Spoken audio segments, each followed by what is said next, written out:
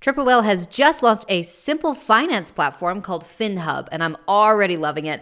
One simple dashboard for all the tools and accounts you're already using, so you can gain clarity with your consolidated data, your real-time cash flow, your accrual P&Ls. It's designed to help those brands that are built on Shopify to operate smarter. So go over to triplewhale.com and check it out. I think it's really important that people understand the story really matters. It actually matters a whole lot more to the subconscious than the actual offer itself, because the subconscious doesn't understand offers. 20% means nothing to your brain.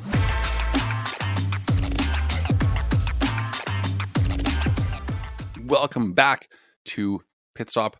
Joining me once again is Sarah Levinger, the new host of Pit Stop, and we're going to be digging deep into some of her ad buying experience to go over some of the biggest wastes of money that she's seen brands have when buying paid ads. Sarah, welcome back to Pit Stop.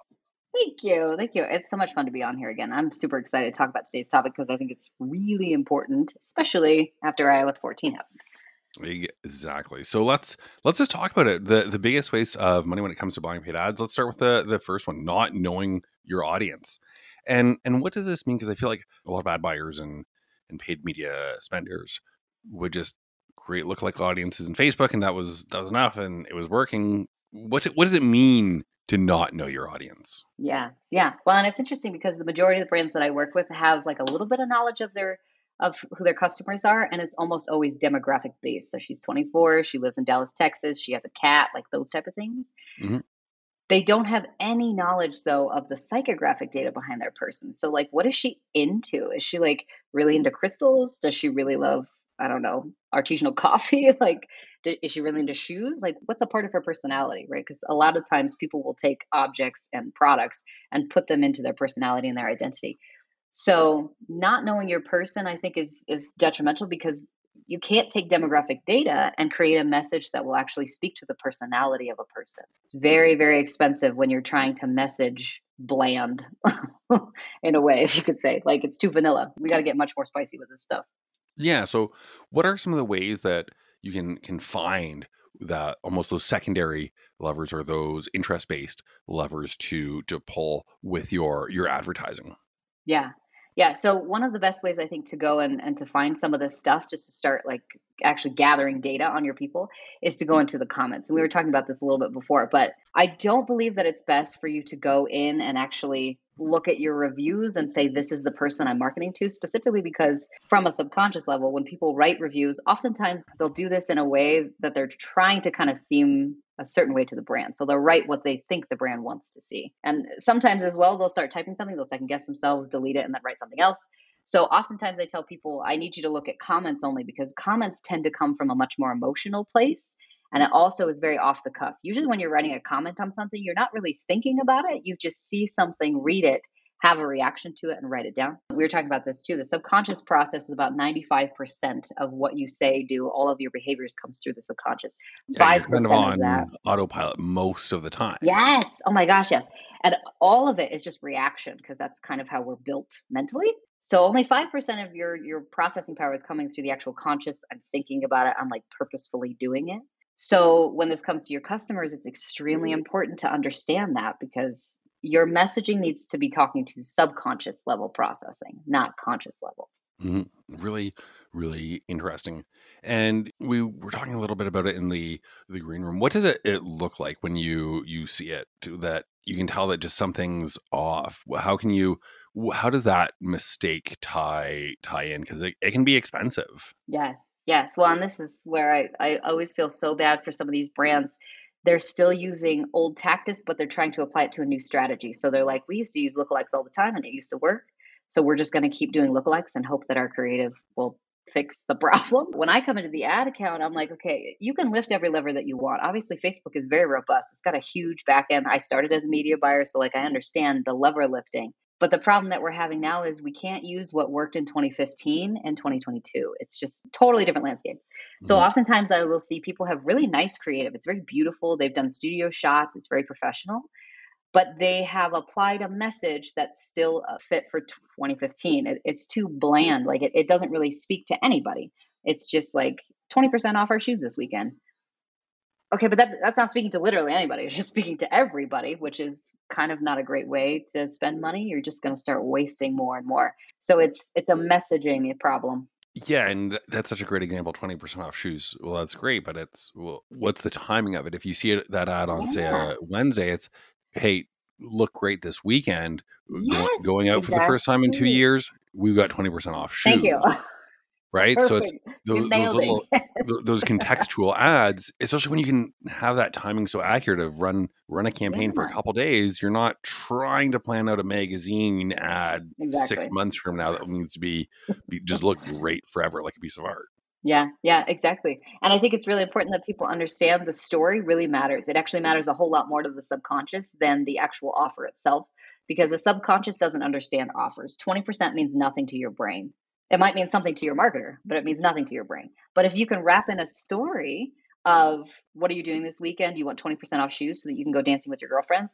The brain can automatically create like a subconscious visual of that story, and so it's much easier for it to say 20% off shoes also means dancing with my friends. Very easy for them to make that connection of like, I should buy these shoes. Got to Mhm. have a story. It's super important. That's really, really interesting. And then what else is there with the waste of money in terms of we talked about ads just being too vanilla, comment research. I'd love to just dig a little bit deeper into those two things of what makes an ad too vanilla and how, well, I mean, we talked about that, but how can you spice it up and without being I don't want to name names, but without just triggering anger to take action. On you have that one extreme, and then on the other, it's 20% off shoes. So how can you find that happy medium between Yeah. vanilla and inciting a riot to get customers to like take some action? Yeah, exactly. One of the biggest levers I think that everybody kind of already knows right now is UGC is obviously huge. It's a very big medium. It's a very big marketing channel. At Hmm. this point, I'm probably going to make a few people mad when I say this, but like not every UGC is good UGC. So we have to be very careful with how we use this. If you're going to market, you have to market smarter. So Hmm. we don't want to go with bland, just like oatmeal 20% off shoes. We also don't want to go crazy with telling people, buy our shoes today. It's going to be great. Like you're going to go out with your friends and here's Yeah, the last suggestion. chance sale ends in eight Exactly. hours. That's just stressful. Like for the mind, especially, it's just really hard for us to process that kind of like urgency. It's too much almost.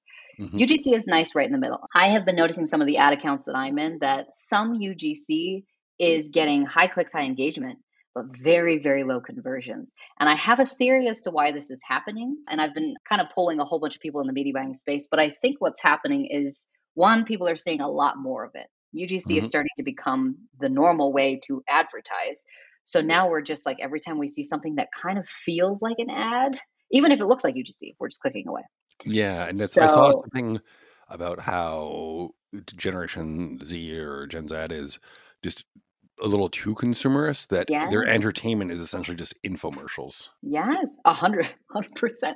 I think I said this something on Twitter the other day too. I was like, does anybody notice how similar UGC is to like 90s infomercials? They're almost exactly the same thing without kind of the cheesiness that infomercials had. I almost would rather see an Sometimes. infomercial style commercial. I want to see a brand do that because I like the cheesiness. I think it's fantastic. It's Well, also very different. the reason for that is that the infomercials are really just about as analytical as you could get, but there's a whole Yeah, science to it of making it demonstrable where this is your problem. And if it can solve this big pain point, like the Phil Swift putting it on the boat or Billy yeah, Mays with the OxyClean, just getting all the yes, blood out of the shirt and the water changes, you remember it and figure, well, if I yes, can get that out, I'm sure it can fix my little problem. You have to exactly. really anchor that really Mhm. far. And Yeah. then there's a whole other part of it where I watched the show Pitchmen twice Mm, with Billy Mays and Anthony Sullivan, and they say yeah. we always say how to order at least 3 times so people Yep. have a chance to get it. And it's if you look at those same three things, a UGC is very similar in terms of Mhm. the format.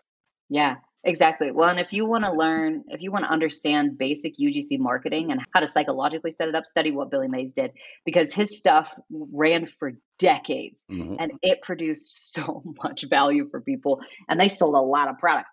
And it really it wasn't like complicated. What he was doing, it wasn't a giant setup of anything. They were literally just like setting a mat on the floor and then like rolling it over carpet. Like the setup of it wasn't that hard at all. So I think UGC creators nowadays everybody needs to understand the basics of marketing, first of all. And second of all, we also need to understand what people are consuming currently and how your ad fits into what they're consuming. Because if you're not a TikTok consumer, I'm a huge consumer just because I think TikTok is fun. I just go on there and scroll absentmindedly for like at least 30 minutes a day. Yeah. If you notice, the things that are coming up are the actual user generated things that are not from the brands, are very natural. It's just somebody picking up their phone that was like, I just wanted to share this today, or I want to film this lady like freaking out in McDonald's, or I want to like very natural, normal stuff that's happening in everyday life. If you can't make your UGC look like it's natural, like it just randomly happened, it's going to be very difficult to get it to convert. But I will say UGC is the middle ground for me right now because it's just easy to produce and it works extremely well. People love the stories. They just get sold on it. And if you can have an actual customer doing your ads versus a studio, Yeah. and it just feels much more natural. Okay, this is how it will actually look. I think everyone's seen how you make a McDonald's Big Mac look on the commercial, and that's why it will never look like that in person. So it's just very refreshing from the consumer perspective to see, okay, this is actually how it is. Exactly. Well, I think that's a great place to wrap up. Sarah, you're going to be taking over as host here on Pit Stop. So if people want to hear more from you, they can always smash that subscribe button here. Where can people find you online? Where do you spend most of your time? I am 100% on Twitter. So if you've ever wanted to just figure out how to contact me, just go to Twitter. It's at Sarah Levinger, SARAH, Sarah with an H, and Levinger, LEV as in Victor, INGER, Levinger. Very cool. And they can also go to hgperformancecreative.com if they want to work with you a little bit more. Awesome.